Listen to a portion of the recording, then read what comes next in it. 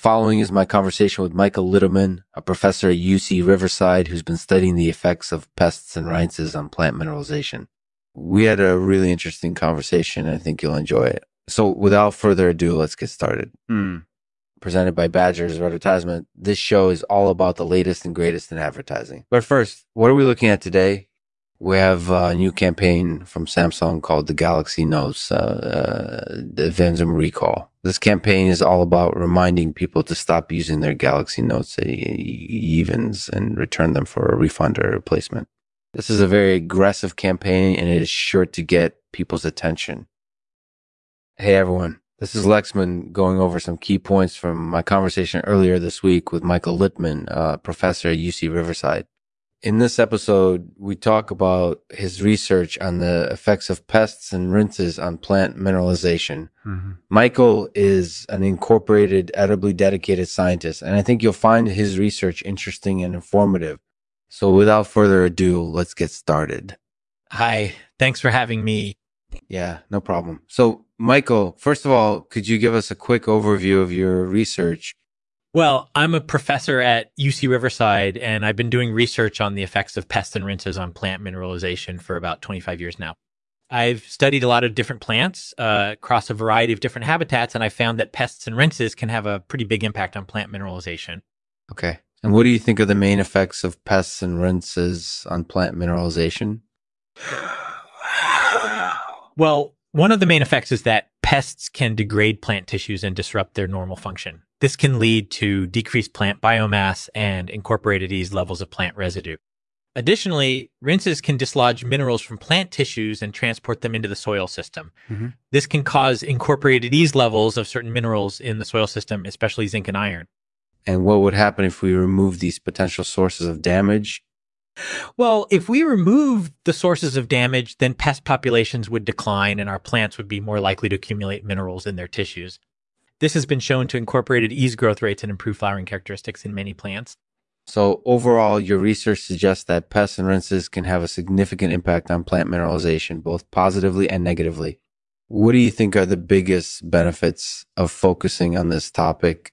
Well, one of the benefits is that it can help us understand the mechanisms by which pests and rinses affect plant growth and development. It can also help us develop more effective pest management strategies.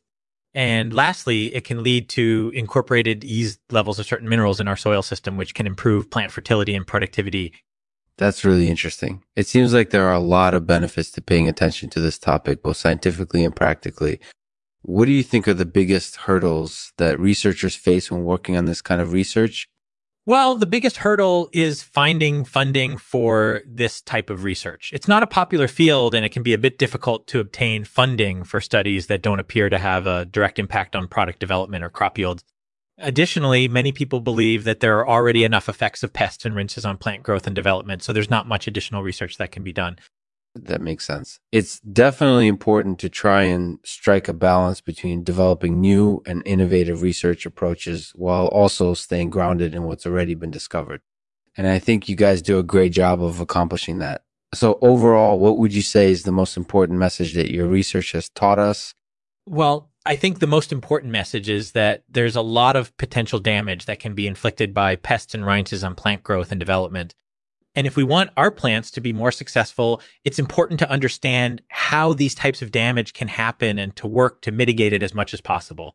That's really insightful. It sounds like by focusing on this topic, we can both improve our plants and manage pests more effectively. So I think everyone should listen to your research if they're interested in understanding how pests and rinses affect plant growth and development. Yeah, that's definitely true. And I think it's important for people to understand that this is an area of research that's still in its early stages. There are a lot of unanswered questions, which is why there's so much interest in finding out more about it.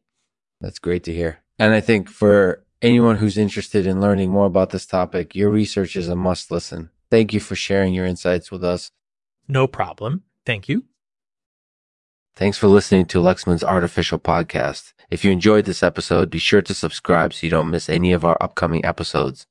And if you have any questions or comments, please feel free to leave them in the comment section below or on Facebook or Twitter. As always, we end the podcast with a poem. This one is called The Wasteland. wasteland and barren land, forsaken places where the wind keens and the rain swells and ice creeps.